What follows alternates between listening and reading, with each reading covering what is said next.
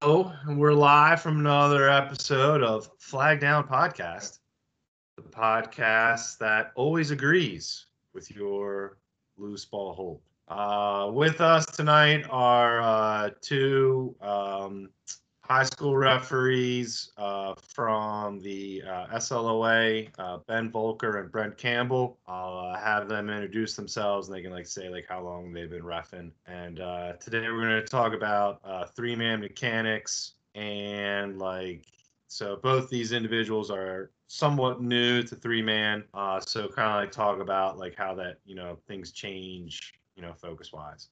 So we'll go with Brent. Brent, talk to us how long you've been reffing and more about yourself. Yeah, thanks for having me, Matt.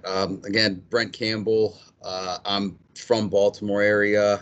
Went to Mount St. Joe, so don't hold that against me. Was fortunate enough to play in college up in Pennsylvania at the Division III level, and I've been reffing for 9 years. I took a little year between college and getting into it, but I've been doing it pretty much since I got out of actually playing. And Ben? Yeah, Matt, longtime listener, first time caller. I have been around lacrosse for my whole life. I played at John Carroll, grew up in the Baltimore area, and this is my third year in the SLOA. And I love being on the field and working these different games. All right, so most of the three-man stuff we do in the Baltimore area is going to be NCAA rules. We do have three-man stuff for the public high schools, which do federation, but that's not as prevalent as it is for the NCAA. So Brent has done, he's mainly done three-man on the high school level. And then Ben has done three-man in a new youth club league for, Christ, what's the age? Is it, I don't know the high school. 2025s. 2025s. So they're eighth graders, but no one says eighth grade anymore. That's a bygone thing. So this is like an elite league, HOCO club or whatever. And so we're doing, full NCAA. The only NCAA thing that is not being done is the dive in that league. But so it's three-man, 80-second shot clock. And we've even got shot clocks out there and everything. All right. Brent, what are some differences between, and let's just focus on NCAA for this instance. What are some differences that you've seen doing three versus two-man with NCAA rules?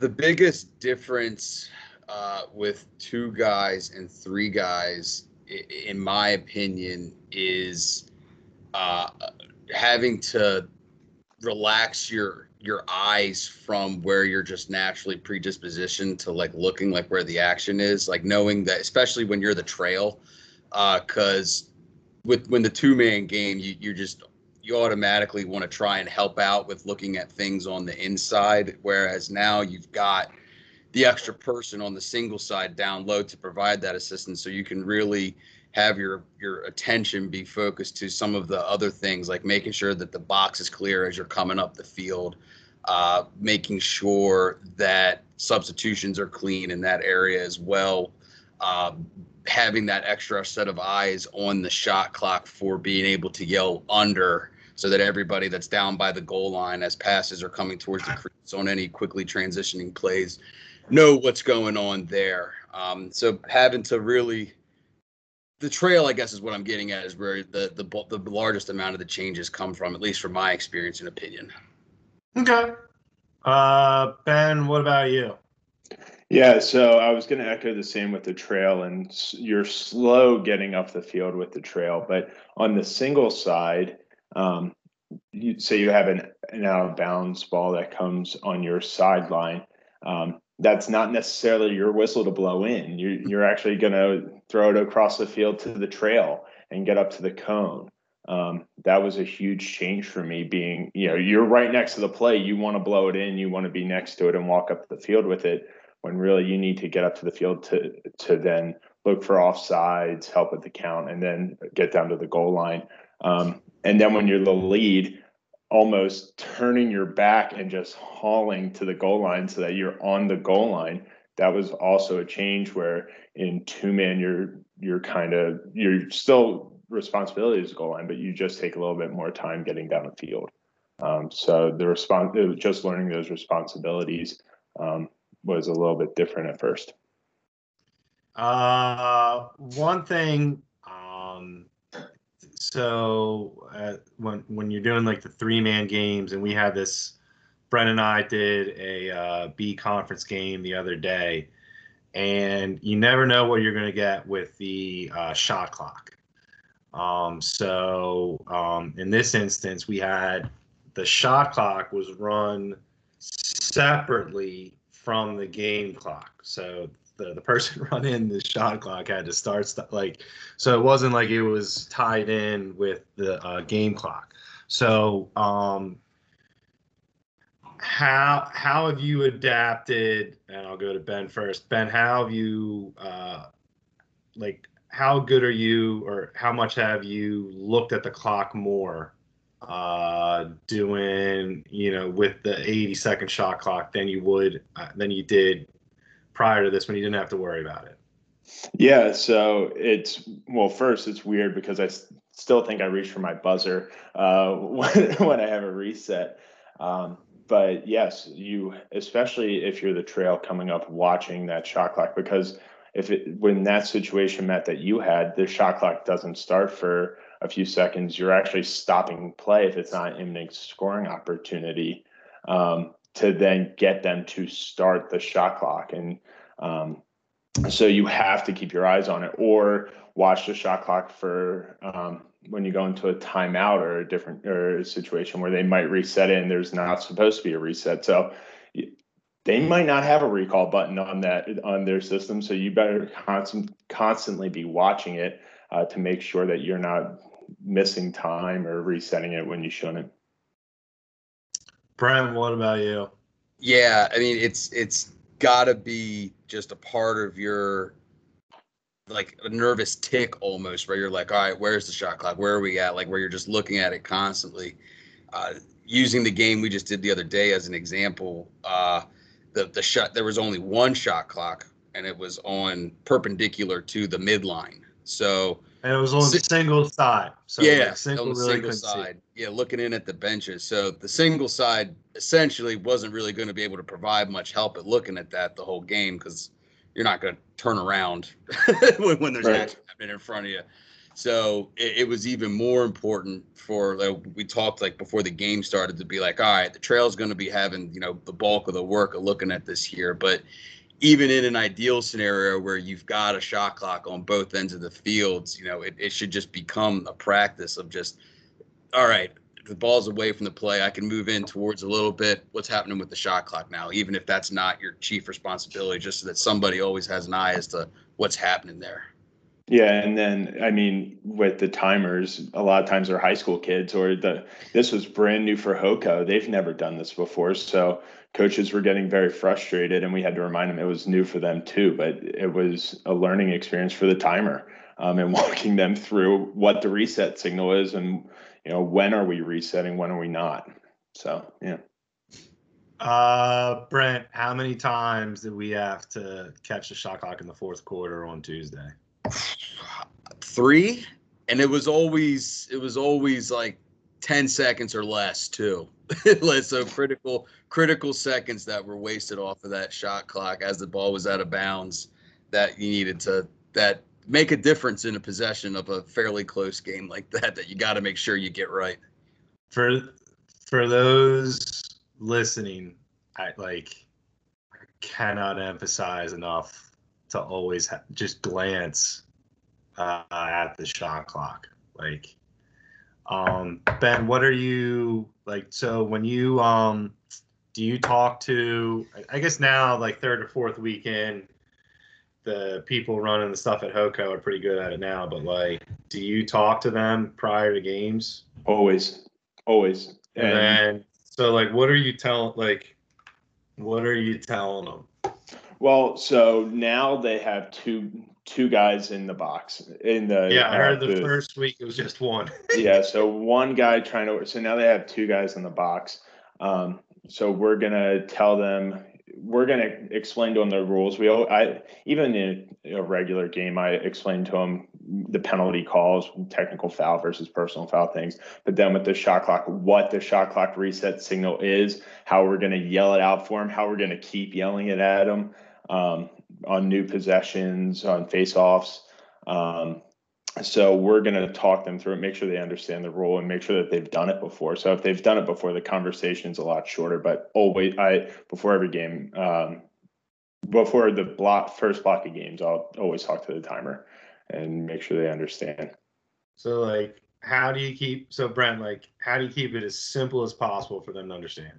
Yeah, I think you did something really well the other day that I like to do is really emphasize reset it when you actually see us signal to reset. Because if you've got a kid working the box, they could hear a whistle during a timeout and just kind of automatically flip the button, right? And that resets it. And you're not going to have a reset right there. So you got to, again, keep an eye on the clock. So making sure that they know hey, you're watching me and the other guys with the stripes on for when we raise our hand and twirl it around and yell reset.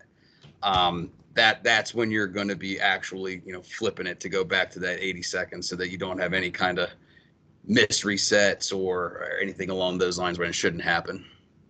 Yeah, I think the key thing is they don't need to know the rule. Look, right.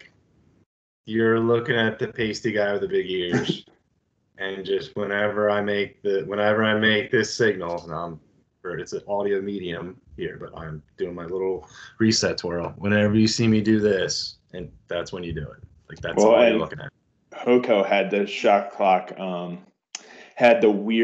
shot clock basically was kind of like basketball, where it shut off initially in the first game. So when it got under a minute 20. It shut off, but you would still have under. You still had under, so you may have backcourt in play. So trying to get them to kind of fix the setting to make sure that the shot clock was still on the whole quarter, just so that you had backcourt in play and the counts right.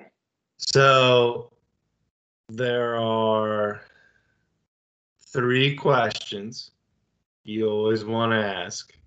The shot clock person. A, have you done this before? All right. B, what's the second question? Anybody? With regards just to the shot clock and its operation. Can it be reset manually, or is it synced to the scoreboard? Okay. Does it have a recall button? So actually, I'm asking 4 questions. Sorry. So, have you done this before? Great. Okay. Can it be do you have a recall function? Okay. What are the other 2?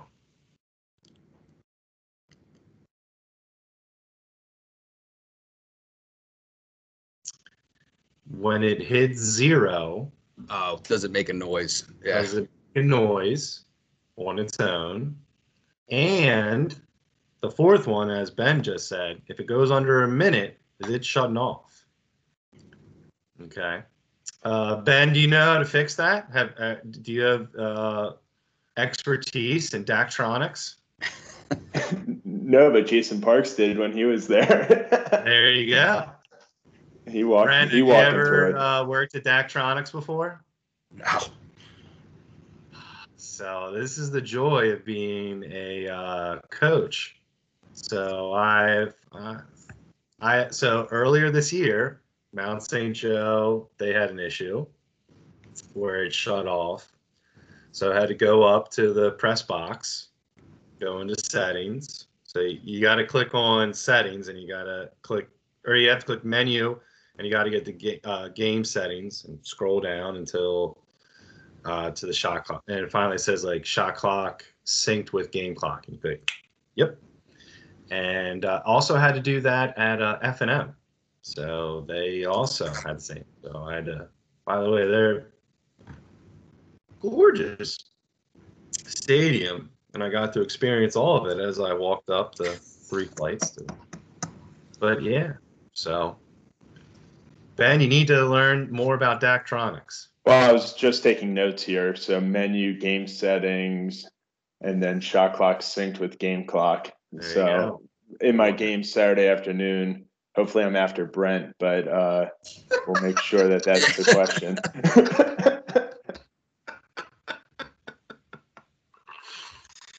But yeah, because that's like a basketball thing. Because basketball, you know, shuts off or whatever, and so yeah, that's a. And I also I think football. I don't know, because someone said it was a football game prior, and Because of the play clock, if the play, yeah, because the play clock's not going to matter if it's under a certain time. correct. So just a lot of fun stuff there.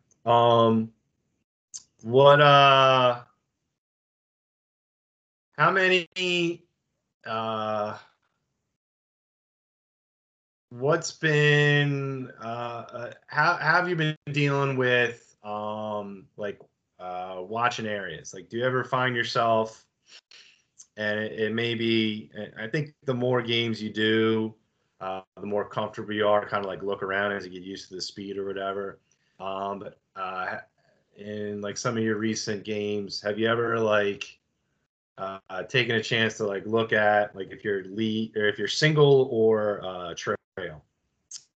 Have you ever like looked up at you know the other official and single or trail, and they're looking at the same thing you are? Has that happened to you yet?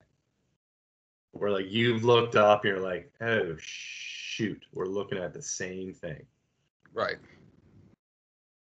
Yeah, Ben? I think that happens. I think that happens when I'm like the single side, and you revert back to two man. So you're looking at the goal, or you take that step towards the end line because you thought it was yours.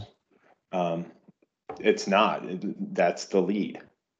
So that was the biggest thing that I did at first was I'd start working myself towards the goal line on the single side. You actually have to like, and this is something that I had to do, is you actually have to mutter to yourself, I'm single. Like I'm like, because and invariably I'll have to say that after I blow the whistle, you know, saying it's out on the end line. And I remember doing that with a buddy of mine, and he just stared at me like, you're an idiot. It's true. But like, you have to like, a lot of times, because sometimes you're used to having the single side like on a different side of the field than where it is. If like you're used to a field and they switch the benches, you know, from year into year out, and it kind of screws you up because you're a creature of habit. But yeah, I always have to like tell myself I'm single. Like that's something that I've like said. Brent, what about you? I was gonna say this might only make sense in my head, but like my comfy spot when I'm the lead is even in two man is being like a little bit below GLE. So I'm like, all right, if I'm a little bit, and then when I'm the single side, I like to be a little bit above GLE to kind of like mirror that. So like in my head, it's like, all right, if I'm standing above GLE, I know that I'm not on the end line. It's a little weird, but it works for me. Just because I know if I'm standing on the other side, I'm standing below, closer to the end line. No, I also like how in your head you're running like the 2-2-2 mirror set. You know, Right.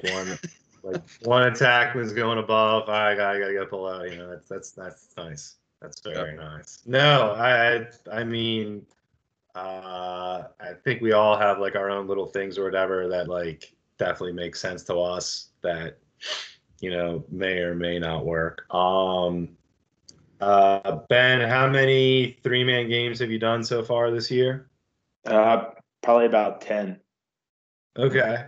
Not And, not all have been that eighth grade.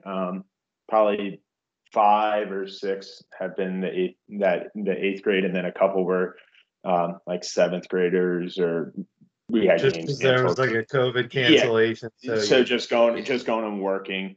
And it's good to just have that rotation. You learn the rotations, especially like between quarters or between goals where you're switching sides. But yeah, it's been close to 10. What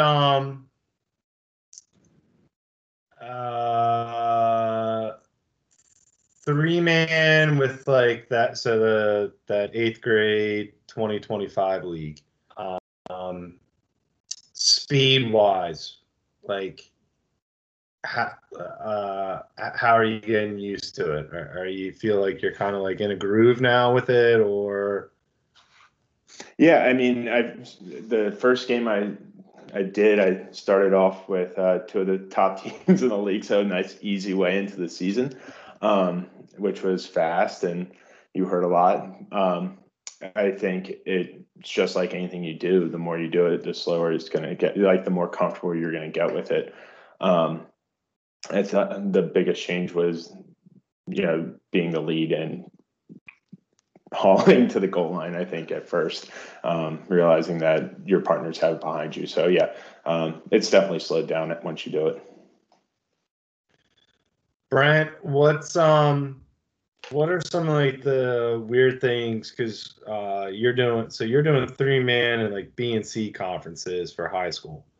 So that's where like crazy stuff happens, and high school, kids they're idiots. And so like idiot things happen. So like,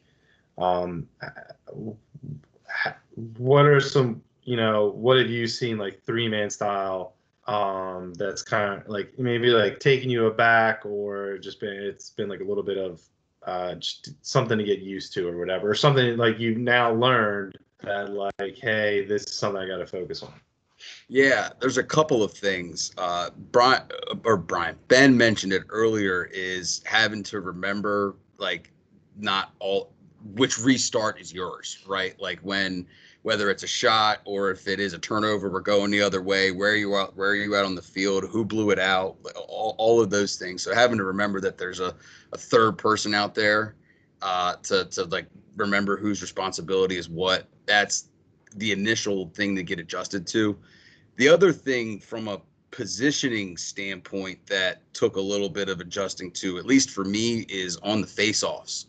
2-man, you're running right, so like all of your natural body language is taking you out that way, and then this time you're doing it and you're running left, and then that's if you're the single side actually doing the face-off, and that also applies to whoever is running left on the trail lead side as well, because when they're coming in and coming out, they're coming out a different way after helping out administering the face off.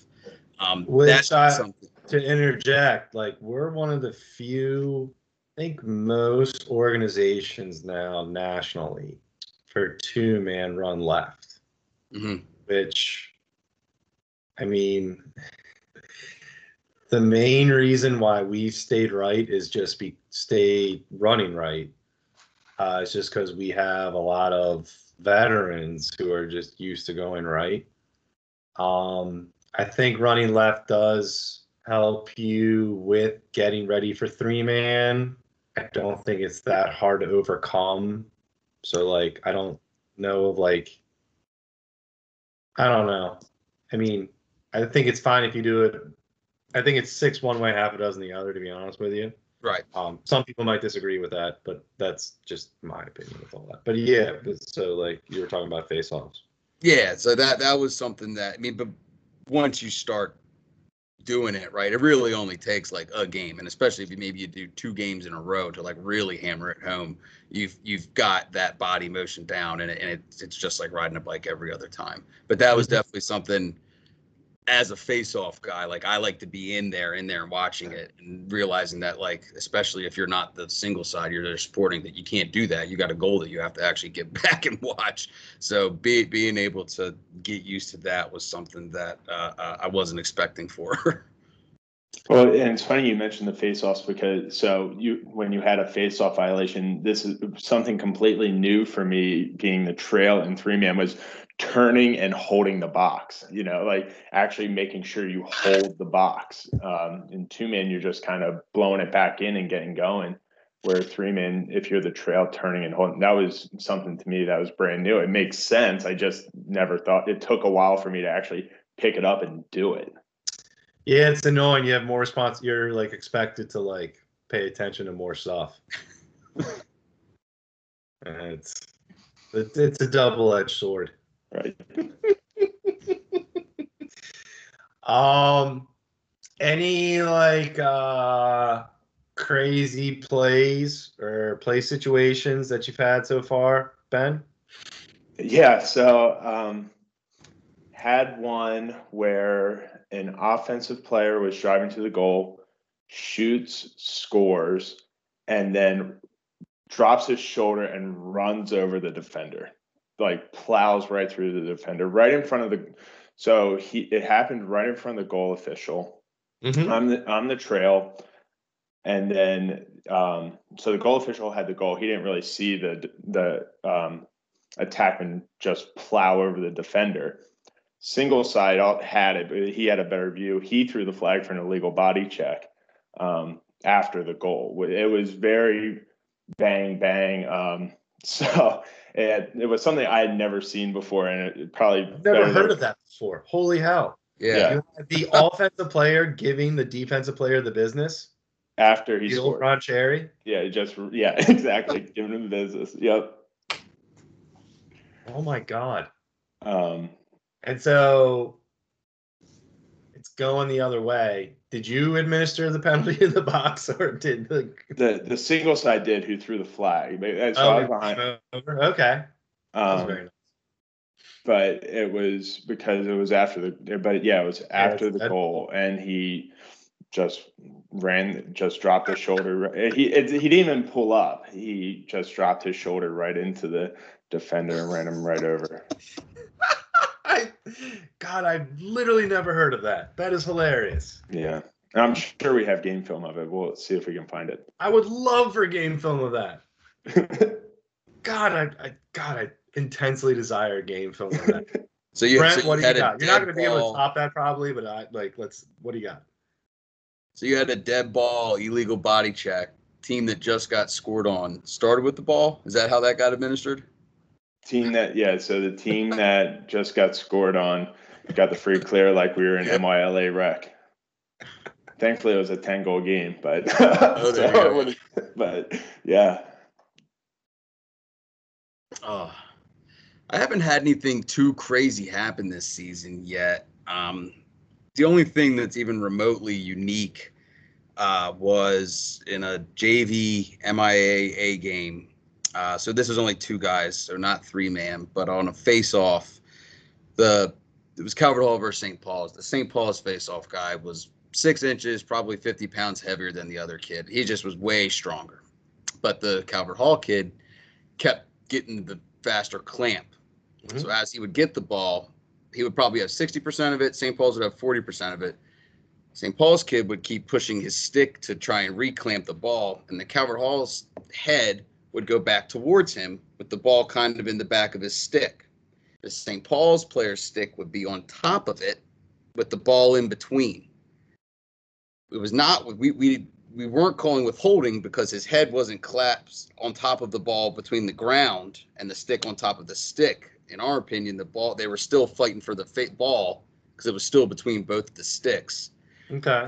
The Calvert Hall coach had a disagreement with our administration of that rule, but it was pretty clear that it was just a case of the kid being stronger than the other kid and forcing his stick backwards with the ball still in between the heads. So it looked goofy, but was clean. How long were they together?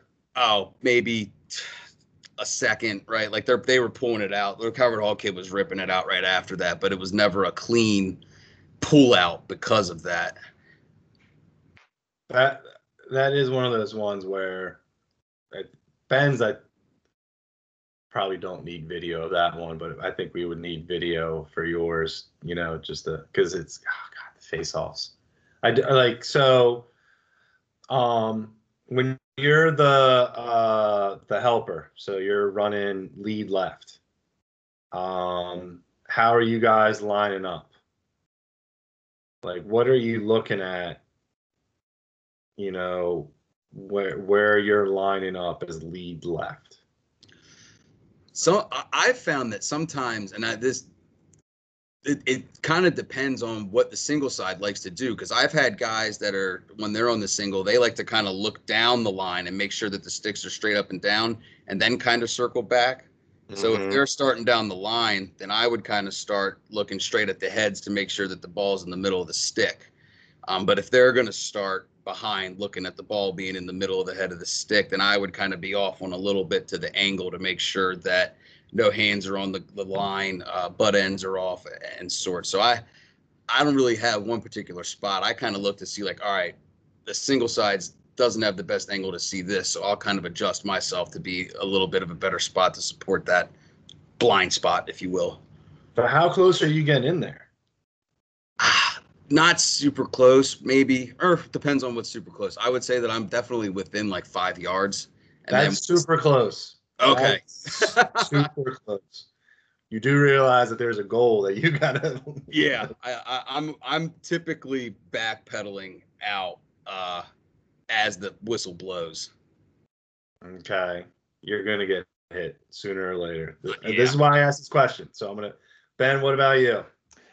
So I'm not getting super close. If there's a circle on that field, I try to have my heels on or around that circle, and I'm at a diagonal, so then I can. The first thing I'm doing is actually looking to where that defender is lined up off my right. That's what you got to do.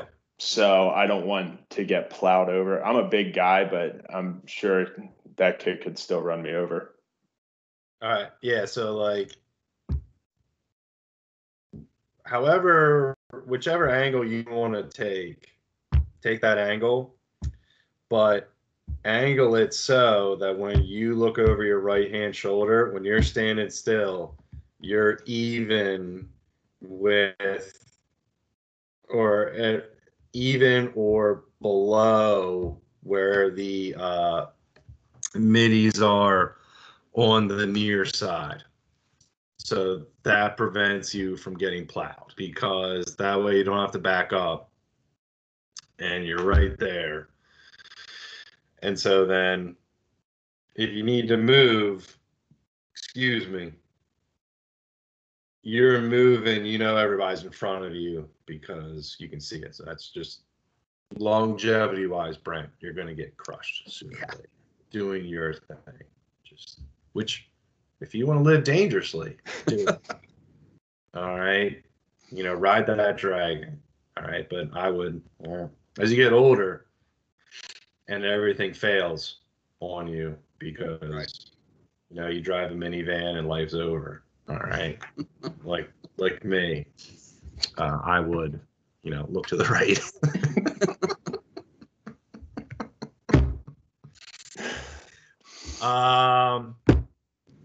Any good games coming up, Brent? Like, what's your next outing?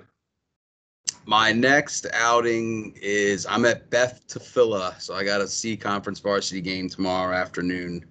But apparently my 2:00 game for that elite 8th grade league is the number 1 and number 2 teams playing each other. So that has the potential to be one of the better games I have all year.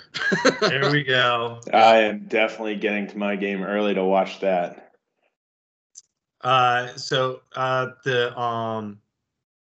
Those games, are they all at Troy? Troy won. Troy won.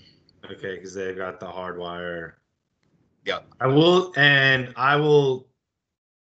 This is an opinion. I totally think that reffing the club games is tougher than most high school games, because with a high school game, I know who the head coach is. That's very easy for me to understand. Whereas with the club games, I've got 3 or 4 coaches who all consider themselves, in most instances, not all, most instances, who all are, will give their opinions as as a quote unquote head coach. So it's way more managing. And if you're, especially, and I think this kind of happened like when you're getting used to 3-man and you're running through that, and then you have to then deal with like the interaction with the coaches, it really does get to be a lot. So I think from what I've heard, we're doing a much better job of that, and just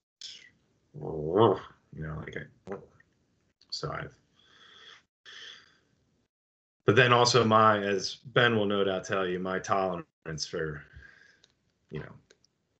club coaches talking to me is way less than yes. just something that's a thing for me. That's that Matt, that'll still be one of my top moments ever.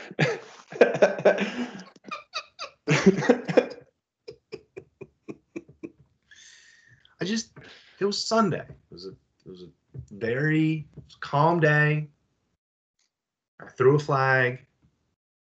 Coaches were then upset about a player. Their kid got hit right in front of their bench. And Christ, the kid that did it did not mean to do it. Like his eyes were as big as dinner plates right afterwards. Because the kid's like lying on the ground or whatever. The other kid. So I threw the flag for the hit. The coaches were very upset about the hit, to which I may have responded.